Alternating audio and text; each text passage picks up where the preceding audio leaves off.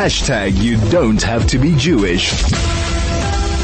It's an interesting thing that when your local politics starts to get international attention, then you should start to be concerned, which is why when Deutsche Welle is writing about, that's the German thing, a German press is writing about the elections that are coming up in May, probably next year, and what hope the ANC is of getting above 50%, and whether Uncle Cyril will be able to survive, well, then we need to take serious notice. So to help us to have that discussion, we have on the program Sandile Swana, who is a political analyst. Sandile, thank you for joining us on 101.9 Chai FM. Thank you. Good afternoon or good evening. Thank you. Good afternoon, good evening to you. And great to have you on the show. Sandile, let's just start off by having a look at the stats. I mean, what is the chances of the ANC getting above 50% nationally in the next election? I think if we are very, very optimistic, we would put it at 50%, that they can get 50 plus 1. I suppose that is your question. I would put it at 50%. Okay. So half of the chance that you think that they have a 50% chance of potentially getting that. And I mean, that's quite a drop, because in the previous election, I think they were 57% of the national vote in the last national election? Yes, they got about that, but in the last national election, but bear in mind that they've also been doing things in between, that have watered down their support to the point that by 2021, for instance, when their total votes were counted in the local government election for the first time, they got 45%. Now, the significance of that 45%, it is another point. If we are to plot a graph, it is another point that from 2009 to 2021, the last election, they've been dropping consistently. So, if maybe the dropping, the acceleration downwards had started slowing down, then maybe we would give them a different percentage. But the performance of the state, the performance of the government and the state is dropping, and their electoral results are also dropping.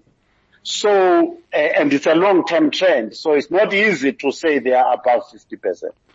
But now, Sandile, I mean, ANC voters are notoriously, some people have described it as almost religious about the approach that they have. Do you not think that we may have this rally around the flag effect where people realize that the party might be dropping so precipitously in the elections and come out to vote to sort of defend the citadel, so to speak? Yes, there are different ways of defending the citadel. And the citadel has got to be defined quite clearly as to what the citadel that must be defended is. Because people, especially the intelligentsia, were involved in the revolution, not necessarily in the ANC. For instance, by that, I will give you an illustration. Thabo Mbeki has said, who is the most successful president in the democratic era, has said that he will not campaign for the African National Congress in the 2024 election, because in doing so he'll be campaigning for criminals.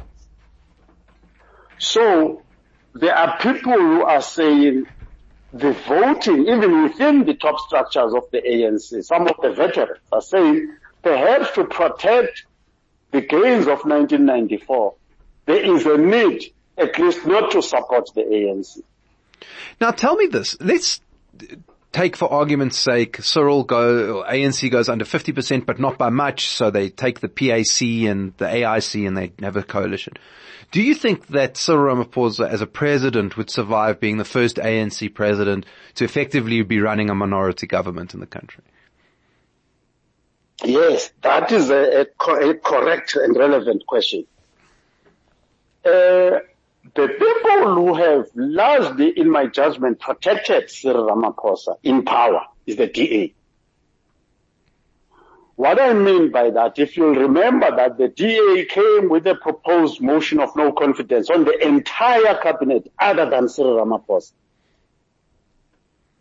And that was a bizarre motion of no confidence. When you say the whole cabinet is not performing other than its leader, and there was no evidence why the motion of no confidence should not include Cyril. Then later on, Steenhuisen starts saying we cannot have a president who's stuffing money into sofas. After that, the DA is saying we want the full records of the deployment committee meetings, SMSs, WhatsApps, and everything, because the people who conducted state capture were deployed by the deployment committee chaired by the very same Cyril Ramaphosa. So if the DA clearly loses confidence in Cyril Ramaphosa, the EFF is already there. Then from there it's downhill. Sure. Certainly a very, very interesting discussion, and one which I think we'll probably be coming and having more of. Sandile Swana, who's a political analyst, giving us some perspective there. Sandile, thank you so much for your time.